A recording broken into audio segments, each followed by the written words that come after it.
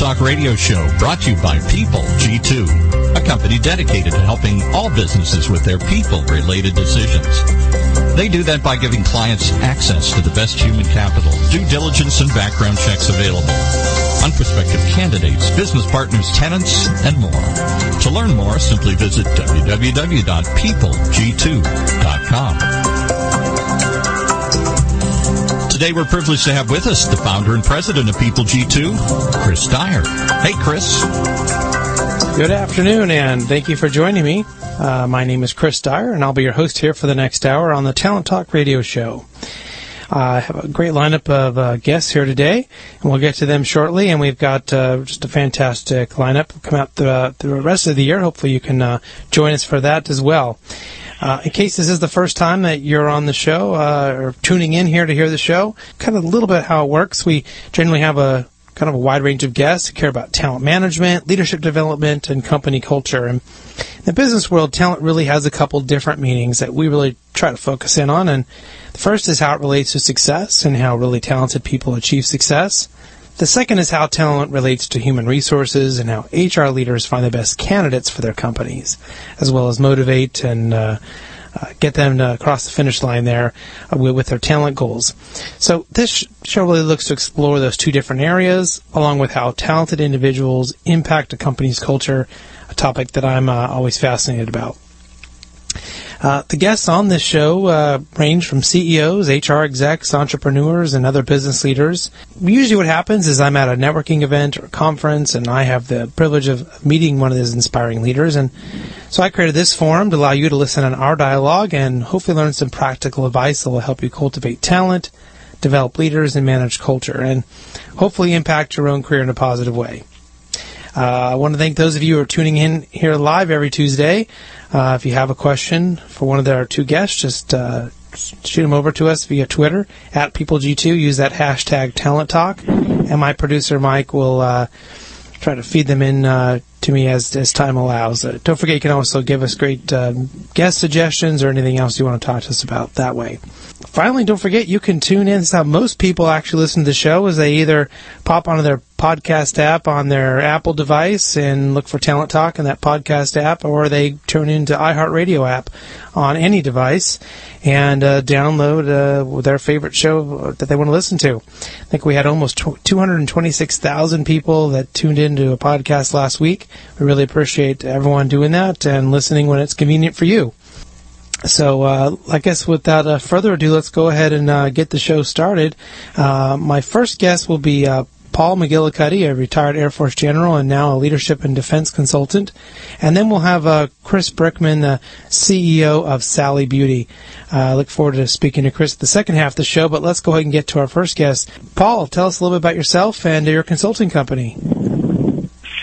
Hey, Chris, thank you very much for having me on the show. It is indeed an honor to be talking with you today. And your intro was, what you guys are doing is just amazing. It really is. And when I was in the Air Force, I didn't know that they had such things as leadership coaches and consultants for leadership. And I also didn't know they had talk shows about leadership. So it was very fortunate indeed that when I retired from the Air Force after 31 years, that our paths crossed and you invited me to be on your show. So thank you very much. It's like certainly, I said, I was in the Air. Certainly our pleasure, and we appreciate your service. You guys, you must have some great stories I'm sure we'll get to, but being in the Air Force, really appreciate your service as well. Thanks. Well, I was an Army brat growing up and decided I wanted to fly when I was young.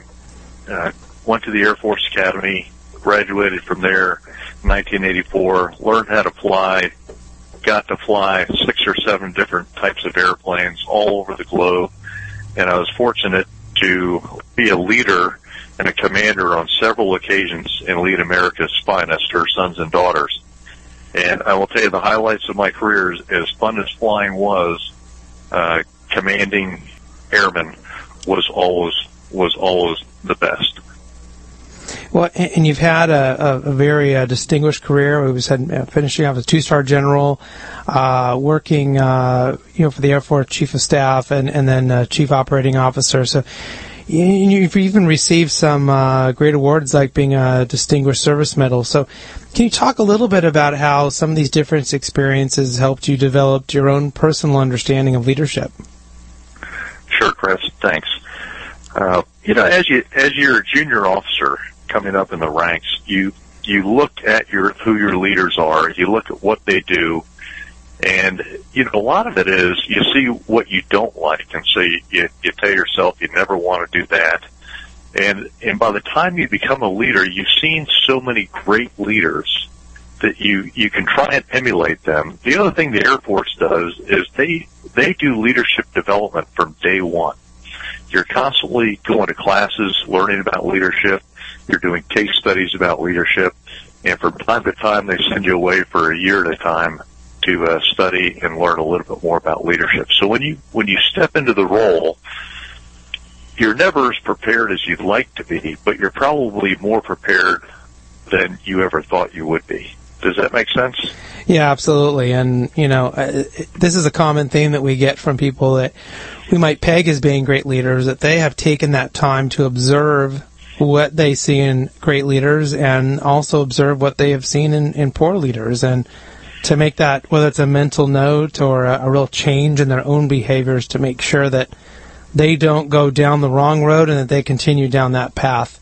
For me, that's partly in how this show really came about, that really wanting to understand what it is specifically that great leaders were doing, not just to try to emulate their achievements, or that they're a good leader, I want to be like them, but what is it that they're actually doing? What are those little, small, intricate things? And it sounds like from your training that's what you've had a great deal of exposure to, that you have that.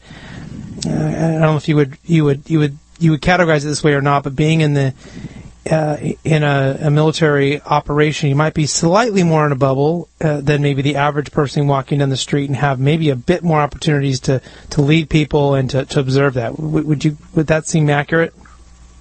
I would say it is, and I'll throw something else out at you.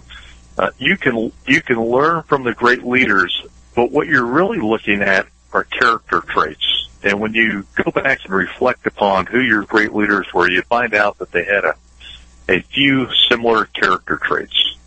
One, they were probably humble, and they probably were people of integrity. And integrity and humility go hand in hand as a leader. And those are two character traits, and those are two things that you absolutely can't compromise while you're a leader. And everything else will seem to take care of itself if you get those two right. Yeah, and and there's a certain amount of I have found as well that you need to have the right leader in at the right time and kind of the right place, right? Because I feel like I could lead a group of people in almost any situation, but you put me in charge of the brain surgery crew, and I could probably be a leader, but I don't know some of the technical things that I need to know to ultimately be successful in that environment. So, great leaders too have to be well prepared and well, in the right place for that type of a scenario, right? Certainly, technical competence helps. As a leader of any organization, you've got to be able to not only walk the walk, but also talk the talk. But at the same time, if you have fundamental character flaws, there's no amount of technical competence that you'll be able to overcome those character flaws. Yeah, absolutely. So I'm assuming that some of these things that you're talking about then have translated over into your consulting role as well. What are the areas that you find people or organizations are looking to strengthen as you talk to them and teach them in this new role that you've taken on? Well, that's a great question. When you go into an organization, you find out that generally they're well led, and they're mostly led by folks that are very conscientious of their job and their role in the organization. And so it's normally a brushing up here, a brushing up there. And when you get up to these levels of leadership, you become more of a sounding board, and you become a confidant to someone and you don't necessarily give them advice in the strictest sense. You might ask them questions and get them to sound out their ideas. Does that make sense?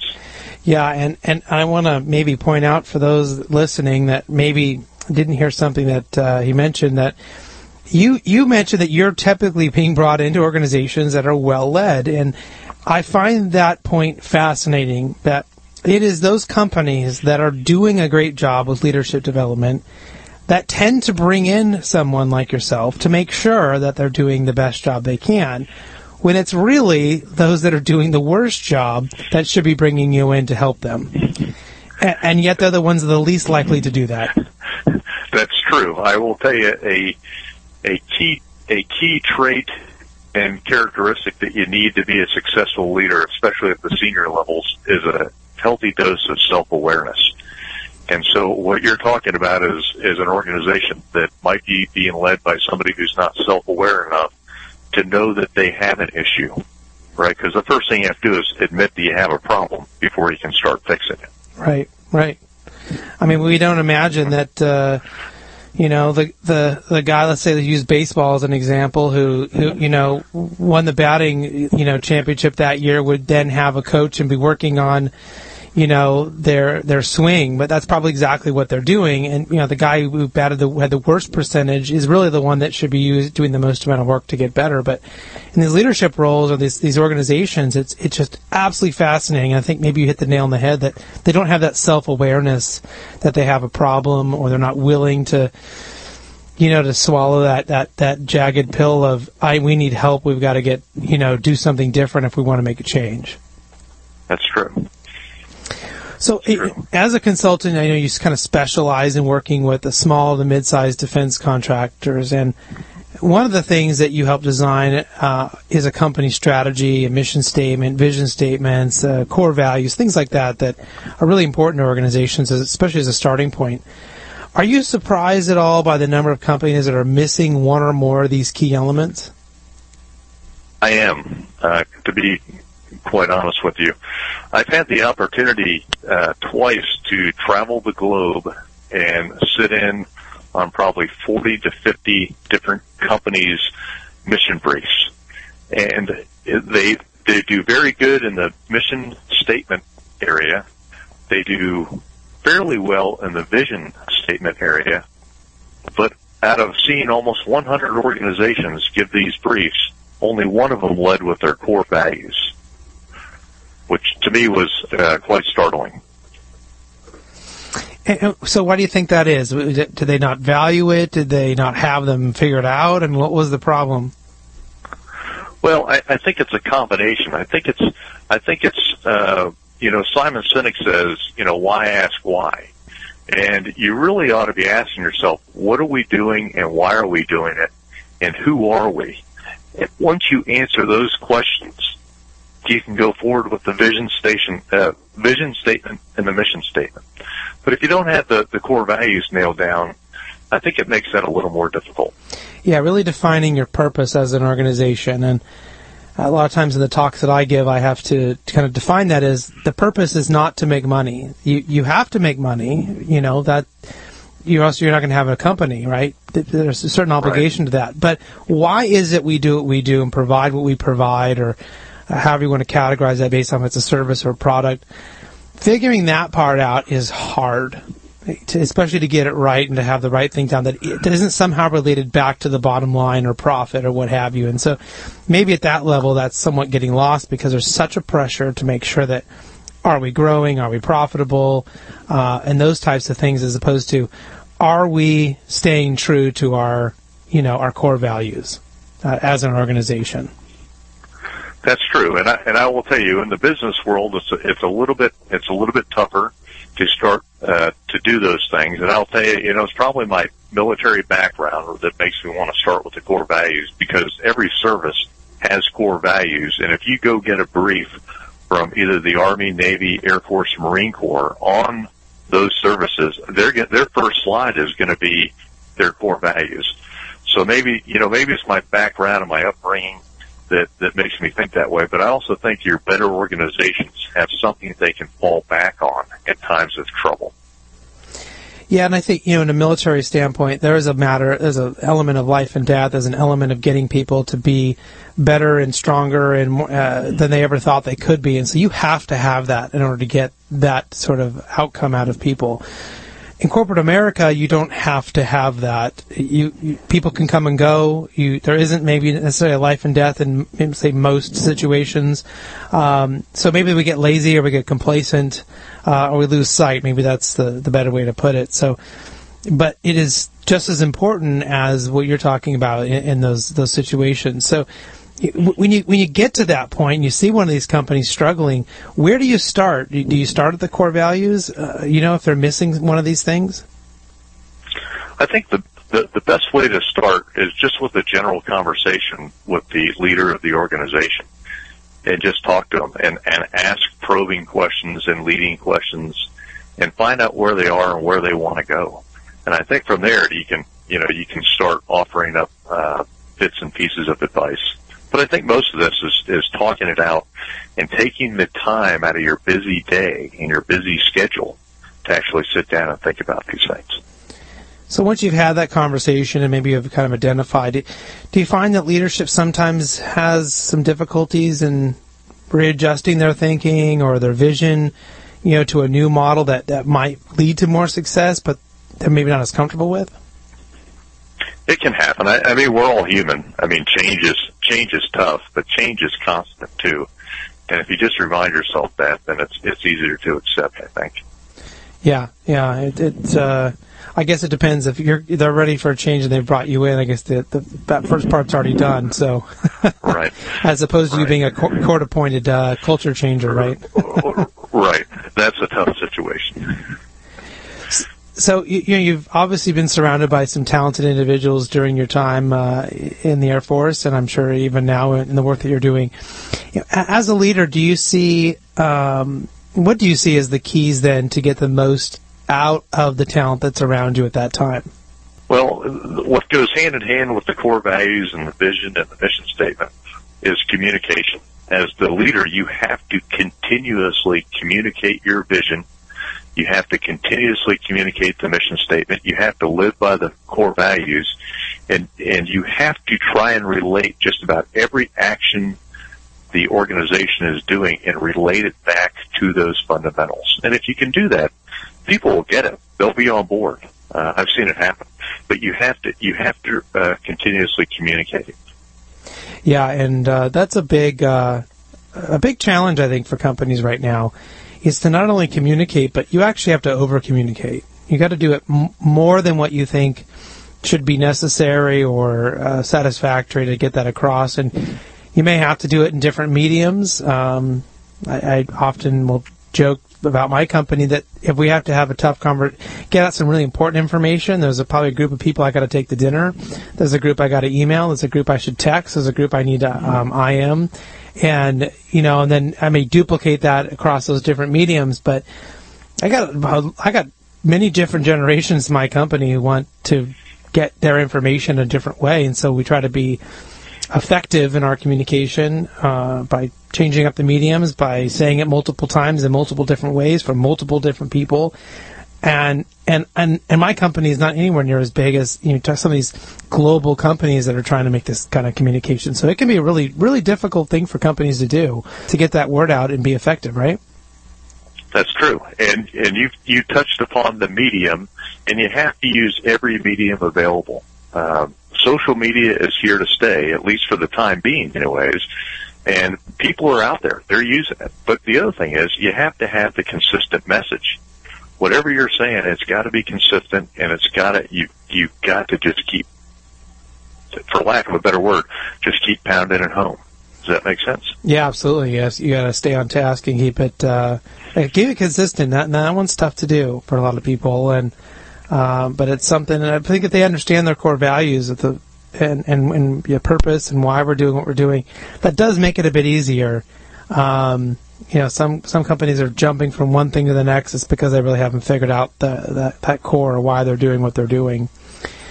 We can kind of look at your background and you did some keynote speaking and kind of take a real honest approach to that and providing some examples about your biggest challenges and even triumphs in leadership. So, if you can draw on one or two of those, what would you say are some of your biggest challenges or triumphs that you've had as a leader?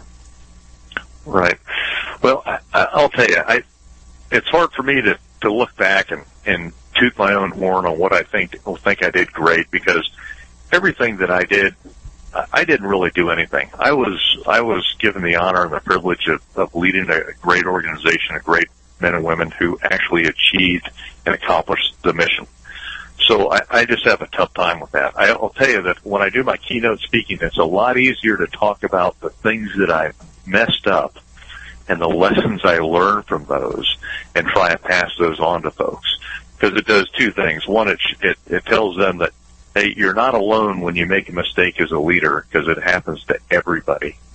And it's also a better way to get a lessons learned across. And I've got plenty of those stories from some of my failures along the way. Yeah, I think we've all got a few of those stories. It always seems to, you're right, when you're up there talking, it seems to connect you better to the audience, but it's not very much fun to talk about the times you screwed up, though. You're right, and it's very humbling. It really is, mm-hmm. And I will tell you, leadership. If you're going about thinking that because you've become the leader of an organization, you're all of a sudden infallible, and that the people that put you in charge have made the right choice, and I use that with quotations, you're setting yourself up for a big-time failure. The fact of the matter is, when you're the leader, you're still going to be the same person that you were the day before you woke up. And that individual, no matter who they are, is going to make some mistakes along the way. And you have to remember that the position, there's a lot of perks that come with becoming a leader, but it's good to stay grounded. And you really have to work on that. That's where that self-awareness comes in. Yeah, absolutely. Absolutely. Well, I'm wondering, given your accomplishments as a leader and both in what you're doing now and your previous career in the Air Force, is there someone or something that you think really impacted you to go down this road and to take such a kind of a heavy slant in your life towards leadership that maybe really impacted you? I was blessed the entire time I was in the United States Air Force, where I had great squadron commanders. And squadron commanders normally have been in the Air Force for anywhere between 15 and 18 years, and they're leading organizations anywhere from about 50 people up to 600 people or so. And they're the folks you meet when you're a very junior officer, and they have great influence and impact over your lives. And I'll tell you, I was just lucky. I had 5 or 6 of those that I said, I want to be just like this guy. He's the best squadron commander I've ever had. And that happened to me 4 or 5 times in a row. So I was very, very lucky. And I would say those are the folks that probably shaped me the most in the United States Air Force. Yeah. It's great when you can have those kind of mentors, and that exposure to people like that can just really helps everyone that they're managing to grow so much. And those are just really important things. It's a good thing to remember for people to be mentors to others and to find mentors if you don't have one, because it has such a huge impact on your own development. Well, I'm thinking back to when we had David Marquet on the show and his great book, Turn That Ship Around, kind of another branch of military and some other great stories coming out of that. But I'm wondering if there's a particular book that you're reading right now that you might share with our audience. I'm not reading any books right now. What I'm doing is I'm learning as much as I can about social media, whether it's Twitter, Facebook, Pinterest, Tumblr, LinkedIn, websites. I'm trying to get as smart as I can on that, because I think we're just doing so much in that realm these days. So I spend a lot of time learning about that.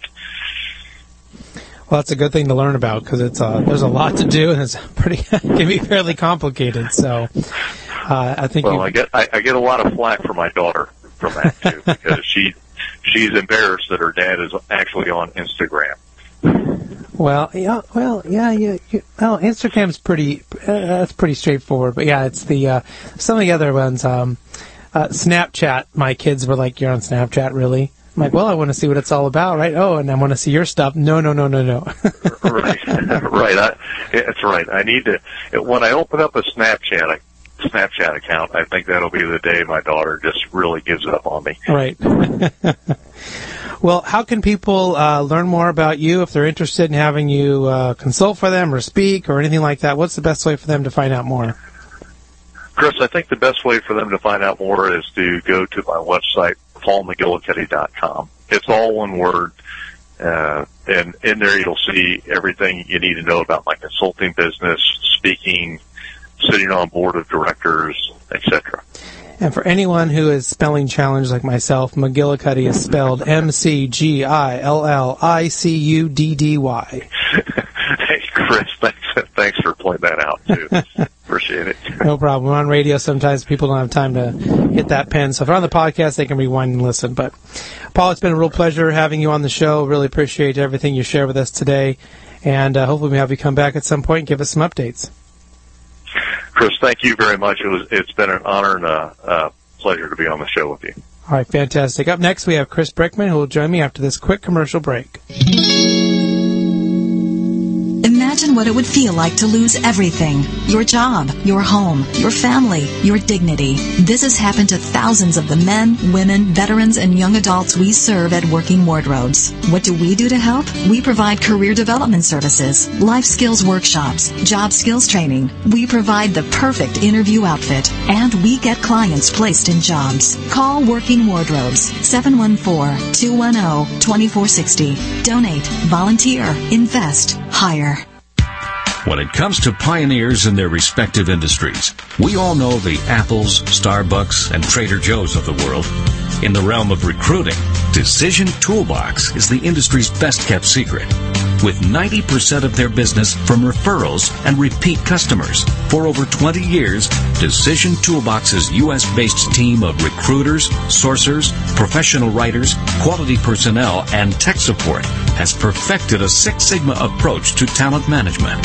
No matter the size of the project, Decision Toolbox delivers incredible results. A cost per hire less than half of what contingency firms charge, with the winning candidate presented in an average of 14 days, all with a 12-month candidate warranty. With results like that, Decision Toolbox won't be a secret for long. Visit us at www.dtoolbox.com for more information.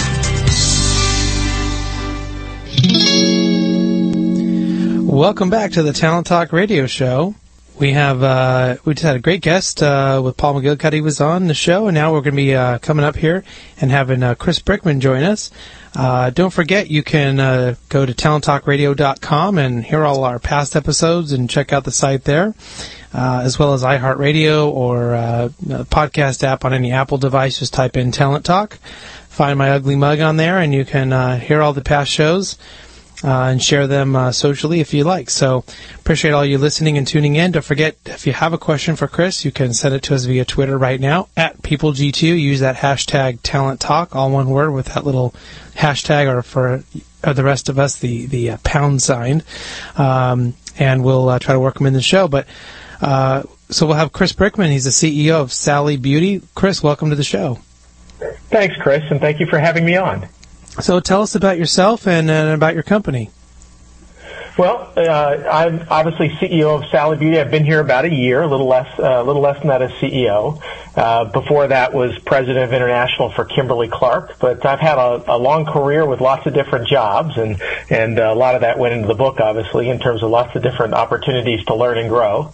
And Sally Beauty is a global specialty retailer of beauty products that has about 5,000 stores globally, about 80% of that in the United States, and about $4 billion in revenue. Wow, that's quite a company. Then you've got worldwide operations, a kind of huge amount of revenue, and probably a lot of different things that you've got to deal with on a daily basis. Being all over the globe, that sounds fascinating.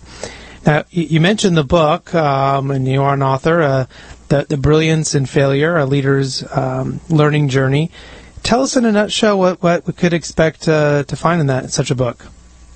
Well, the book is really all about all the things I messed up across my career and how those failures were opportunities for growth and development.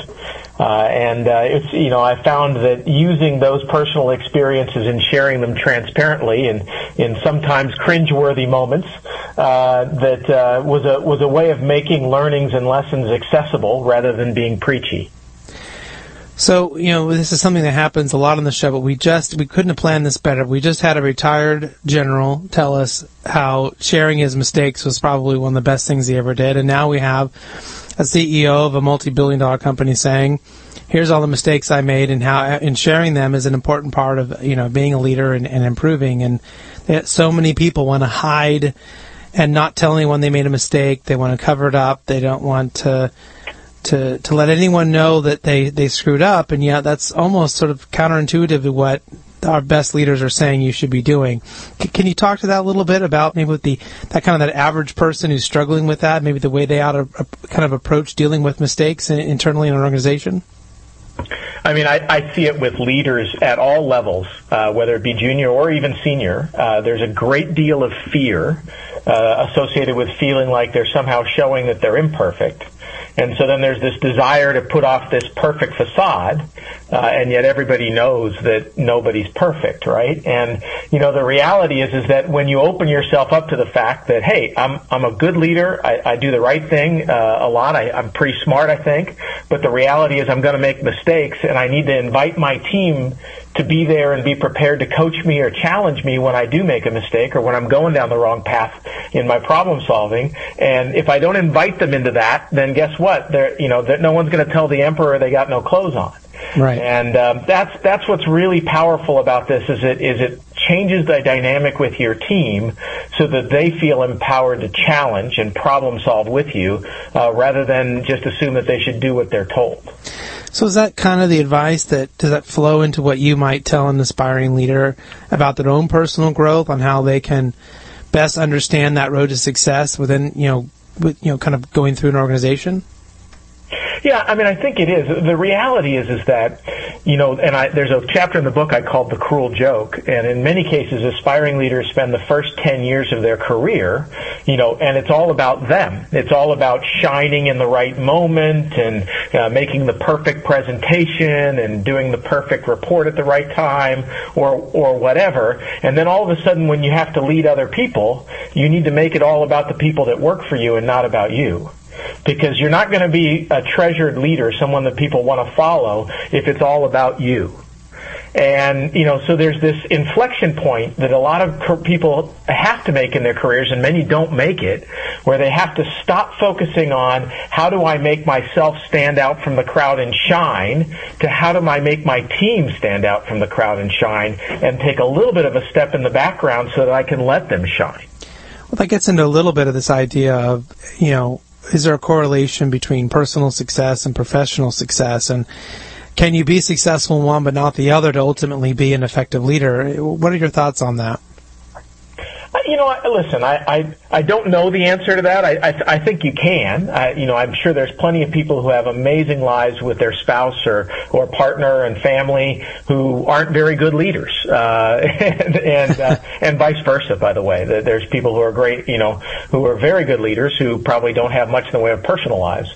I think the reality is that for myself, as I became more open to the idea that I needed the people around me to be successful, that I needed to release my agenda and sometimes listen and capture their insights and ideas and then use that to make the overall idea and agenda better, made me better with my wife as well as at work.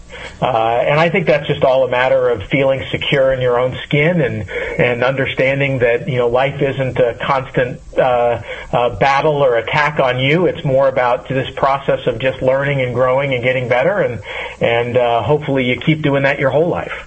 Right, absolutely. The idea of being a lifelong learner and trying to get better is not one that is consistent in society. I mean, you have people, this even gets into Carol Dweck's book, but to people who have a fixed mindset that think that things are the way they are and I can't have a lot of change, and you have other people that think, well, this is just another challenge for me to learn something. This mistake is another way for me to figure out the right way to do it.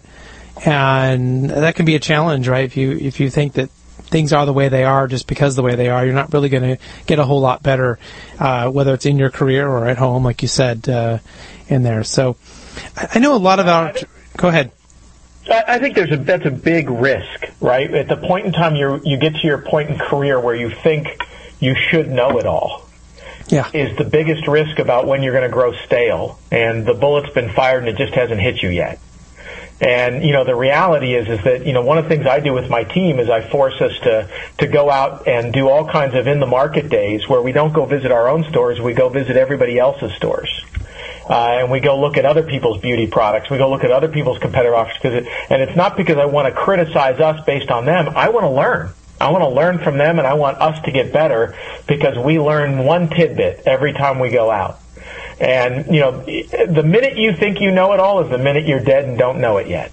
Right, absolutely. And it's fantastic work that you're doing. For you guys out there trying to learn from your competitors in that realm, that can certainly help keep you fresh and, in the marketplace and what you need to be doing. A lot of people just put their head in the sand, and they think that their products and services are the best no matter what, and suddenly they can find they're out of the market in a heartbeat.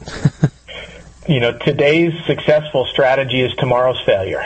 Right. And it's just a matter of time. Right, absolutely. We have so many examples of that. We could look at the music industry just as one, but... So, a lot of entrepreneurs start out thinking that they have the best, most innovative product, and there's no way that their product will just take off because they have ideas that, where it may be going. Then reality kind of hits. They realize that they weren't as prepared as they thought they were. They maybe had some initial success, and then, they can kind of stumble. So what would you say to these types of leaders that can get them to kind of understand that the road may not be as planned? Sort of this idea that, I know a lot of people that say don't even make a business plan because by the time you've gotten going in the business plan is now outdated, right? It's about having the right people in the right seats. So have you seen some of that entrepreneurs get out there, they start in one direction and they can get, kind of frustrated into what's the right place for them to go to put their energies? That might be a better way to put it. Yeah, listen, I think it's a great learning here, and I think, given that you just had a general on, I know there's a military saying, which is the best battle plan doesn't survive the first day of battle. Right. And, there's a lot of reality to that, and, people get so set in their ways, and you need to remain core to a value proposition that you believe stands out, but you also got to learn, adapt, persevere, and repeat. And, there is this reality in the world, which is you get out there, you put, one of the things I try and get my teams to do is innovate fast and fail fast. And you can go do market research around a product or a product launch or a new marketing strategy, and you can test it to the end of the earth. But at the end of the day, the only way you know whether it works or not is to try it. And what I'd rather do in a company, as an example, is have lots of little innovation trials, good data around it where we learn from the marketplace, and then come back and say, well, which ones worked and which ones didn't, and let's do a lot more of the ones that worked and a lot less of the ones that didn't. And, this is something that it's hard for an entrepreneur to do because they get so emotionally attached to their product or their core original idea. But, and there is some value to that, right? You can't go too far astray or else somehow you're in a completely different business that you don't know anything about. But at the same time, you have to be willing to learn and try and test and fail fast and fail cheaply and then be able to invest around the learnings and say, hey, this didn't work, but you know what, this did. Can we pivot and move this direction and make a lot more money by doing this? And, it's to me, it's a learned behavior, whether it's at a company or an entrepreneur. The reality is that you can't get set in your ways. You really can't. You gotta be adapting to what's changing, and I think it's never been truer than today because I just think the world is disintermediating so fast today. If you're not learning and growing, you're dying. Yeah, and we could even do this as a slight kind of case study here from a culture perspective within your own company. Maybe you can talk about what the difference. We're talking about mistakes a lot on the show today, so for some people, they may not quite understand what we mean by a mistake, because I tend to categorize a mistake as something that's very different than an error in doing your work. So maybe you could talk about what are some of the things that you would categorize as mistakes that we can learn from, that we pivot from, and things like that. In my case, and in the book itself, in many cases they're failures where I'm looking retrospectively at a way I handled a situation and looking at it and saying, wow, I could have been different in that situation and driven a completely different outcome. So whether it's, in the way I tried to manage a team to an outcome, or tried to implement a new project, or implement a new initiative, in each case it's looking at what could I have done differently, and why didn't I see that in that moment. And whether it be a career situation where I'm looking for new jobs, or whether it be in running a project, and I'm today I look at that and I go, I got to get all these people excited about this and tell them the big why and get them rallied around this big idea so I can drive it, versus the way I might have done it when I was in my 20s, where I would say, here's the answer, let's all go. And in many cases, I wasn't investing enough time getting them excited about the idea and them excited about their position and role and opportunity to create value. And I missed the opportunity to really engage their hearts as well as their minds and put them on the team in a meaningful way with a meaningful contribution that they could make. And that's what I'm really taking apart in the book, is how could individuals be better leaders? And how do you look at yourself and learn and grow from situations where you could have been better and you would have changed the outcome if you had been? So we're looking at that then as a matter of reflection, to go back and say, even if I didn't handle the situation terribly, how could I have done it better? And if we are constantly reflecting on our own decisions and behaviors and trying to find new ways, so the next time that comes up, we can be better. Is that a good way to categorize it? Yeah, in some cases I did handle it terribly. Right. And I could have been a lot better. And, and obviously hindsight's 20/20. But in many cases, these are all about, where are you at personally? Are you centered? Are you balanced? Are you mature? And in many cases, when I was in my 20s and 30s, I was very capable and very smart, but I wasn't centered and balanced, and I wasn't thinking about all the people around me. I wasn't aware of how what I was doing was impacting them, and how a simple change in my behavior could lead to a better outcome for the team. And that's a huge point, because sometimes such as simple as things that leaders do has such a profound effect on all those people who are following them, or are now having to turn to become leaders down in the organization, because they feel like they have the permission to make mistakes, they have the permission to talk about mistakes, they have the permission to go back and say, I don't think this is working, we need to make an adjustment, because the organization itself and the leader itself is doing that, as opposed to we're not going to admit to any wrong, we're not going to, everything is okay here, we're all doing great, and suddenly that organization gets very dysfunctional. Well, that's one of the reasons why, I take my accountability in terms of picking great leaders so seriously, right? Because if I pick a bad leader to run a large part of my organization, there's thousands of people that are impacted by that. And thousands of people who we may not get the most out of them because of that choice.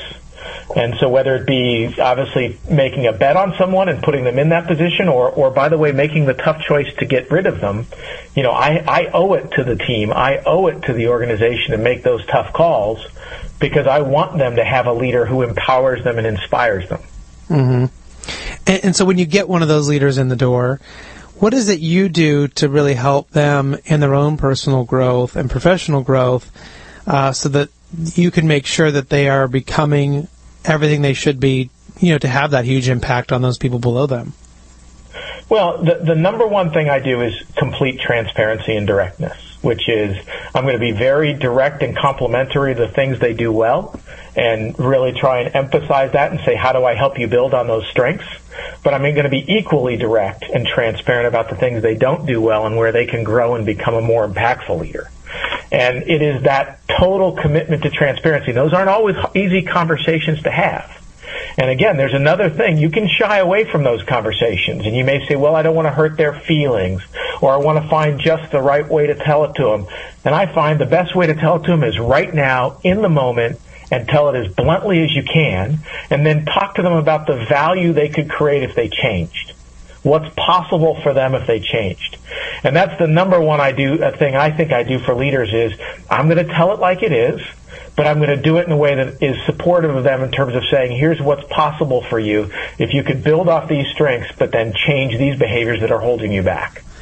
And how often do you think they change as opposed to you having to then instead maybe find someone else who has a strength where that person has a weakness? Because this is something that's come up a lot on the show where, for a lot of people, what success is to them is finding those opportunities where they can do the things that they do really well, and they're not being asked to do those things that they don't do very well.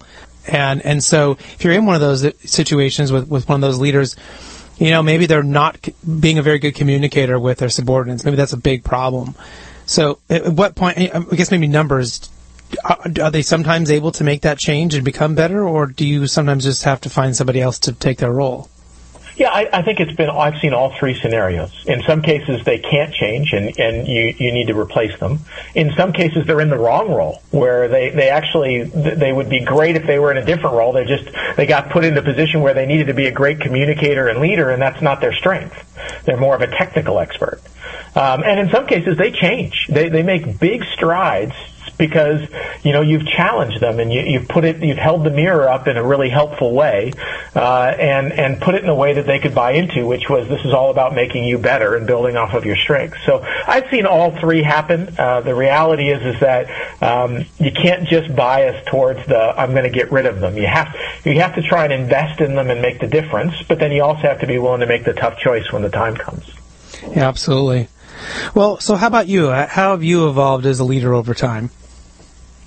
Well, I'd say the biggest difference, let me give you a couple of differences. One difference is not trying to be perfect. So I definitely, I think as I was a young leader, was really trying to position myself as perfect, to hold up that facade. And so by opening myself up and making it clear to people, listen, I'm not perfect, and I want you to challenge me, and I invite you to challenge me. That's changed in terms of the way people relate to me. The other side is I had to listen more. So I got very good at talking and selling a story, but not very good at listening and understanding how I could adapt and integrate what other people were saying into the ideas and plans that I was developing. And so having to work hard at then saying, okay, I've now told you I'm not perfect. I've told you what I'm thinking. Now you tell me what you're thinking, and let me see if I can work that in. And I've got to take a breath sometimes and just wait and let them talk for a bit, and then try and find something that says, so let me hear you. Did I hear you right? And, if we integrate that with what I was saying, where's the happy medium? And, the other side would be I've had to just learn to put it out there in terms of transparency. And I think there was a point in time in my life and career where I really wanted people to like me. And so I spent a lot of time sculpting the language that I would talk to them about and making sure I didn't offend them. And I've stopped all that. I just get it out there on the table and try and position it as, I'm trying to make you successful, but I'm going to tell you what I think in a very blunt and direct way. And in the end of the day, if you don't like me, that's okay, but we still got to get this done because we owe it to the organization. And the minute you stop trying to get people to like you, the more transparent and honest you can be with them. And usually the more respect you get and the better sort of relationship you have with people. This is probably a very dated reference, but it reminds me of Death of a Salesman. It was that Willy Loman sort of, wanting to be liked as opposed to being wanting to be respected, right? And having that completely different interaction with people in your life, whether they work for you or work with you or are your neighbors. That's just a completely different interaction. Trying to get the accomplishment of being liked tends to backfire pretty heavily. Well, in my learning is people see through BS really quickly, and they value authenticity and transparency. Yeah, absolutely. So was there somebody or something that you think happened in your life that kind of helped you become the leader that you are today? Well, I think the answer is there were lots of people that bet on me, lots of people who were willing to give me feedback when I needed to hear it. And by the way, then there were lots of events, obviously, that all went into shaping it. So, I think that's part of the thing I look at more than anything else is I've been so lucky to have 4 or 5 mentors who invested in me and obviously saw the gem that was buried in the dirt and were willing to brush the dirt off a little bit. And that's part of what you got to do if you're going to be successful, is to find those mentors who aren't going to just tell you how great you are, but are also going to be willing to invest in you and tell you how you could be better. You need to be willing to go seek those people out, seek their feedback out, and then listen and learn from it as you grow. And if you're not, if you're only going to seek out people who want to tell you how great you are, then that will eventually catch up with you in terms of your rate of growth. Absolutely. Well, one of our favorite questions to ask our guests is, what book are you reading right now? It's funny, I don't read a lot of books. I read a lot of periodicals, but I'm actually reading one right now, but it's not a business book. I'm reading a book named Isaac's Storm, which is all about the Galveston hurricane of 1900 and the early days of weather forecasting. And I like it because it's a fiction, but it's fiction with an incredible amount of history and detail woven into it, kind of like some of the Civil War books that the Shaharas used to write around gods and generals and some of those. And it's just a terrific book. I'm really enjoying it. Well, we love all the different answers that we get. Our guests seem to have such a wide range of things that they read, whether it's something like periodicals or blogs, or they're reading business books, or we get a lot of biographies and different historical-based things. It's fascinating. Our listeners love to pick up those different books and get inspired by those. So we've talked about a lot of great things so far today, and I'm wondering if there was one or two things that you think someone listening should have heard or taken away or written down. What do you think that was? Well, listen, I don't expect anybody to write anything down that I say, but, listen, I think if people are really committed to personal and professional growth, and they want to be good, there isn't any recipe for it where you're going to read one book and suddenly you're going to be better. What I look at this and say, in every situation, I have a chance to influence people to make a difference. I have a chance to insert a great idea, or a chance to capture a great idea from someone and sponsor it, or a chance to shape the agenda in a positive way. And that in every situation, then, my job is not to tell people what to do, but to help them shape the agenda and then inspire them around it. And if you start looking at your job as a leader differently and stop looking at, some people look at it quite narrowly or myopically as my job as a leader is to figure out the right thing and then tell people. That's a very myopic, in my view, flawed view of things. But instead, my job is to help shape the agenda with the team with true open problem solving, and then inspire them to go after that agenda and know that I'm behind them and going to help them achieve it. That if they walk out of the room like that, then I've done my job. And leadership is servant leadership. Great leadership is servant leadership. And my encouragement to people would be, figure out how to leverage what you're good at to be a great servant leader. Well, and I think they should write it down. So I'm going to tell everyone, write that down and go back 30 seconds on the podcast and hear it again and write it down, because that's great advice, great leadership qualities right there that anybody can work on. Well, how can people get a hold of, how can they find out more about Sally Beauty? If they're interested in your products or working for you or just knowing more, what's the best way for them to do that? Well, for Sally Beauty, we got 3,000 stores, so there's one near you. There's a website, sallybeauty.com, which has all of our products online, obviously, as well as we have Cosmoprof, which is our professional stores, and Loxa Beauty, which is another website that sells professional salon brands direct to consumers. I have a website up, which is brillianceandfailure.com.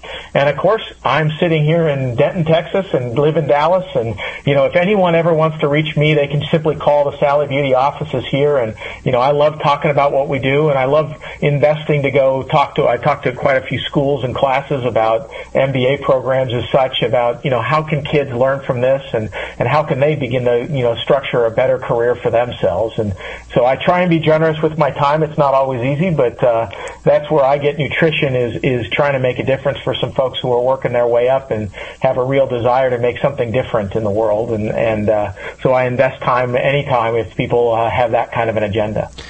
Well, we appreciate you being generous with your time here today with us on the show, and we're just about out of time, but thank you so much for being here. We really hope that you can come back at some point and give us an update on how your company's doing and all the great things that you guys are up to. Well, I would love to, and thank you again for hosting me today. All right, so be sure to tune in 1 p.m. Pacific Standard Time next Tuesday. It's October 20th, if you're listening live. My guests will include Robin Stratton Burkessel, founder of PositivityStrategist.com, and Eric Sokol, founder and CEO of Precisely. Until then, do what you love and show the world how talented you can be today.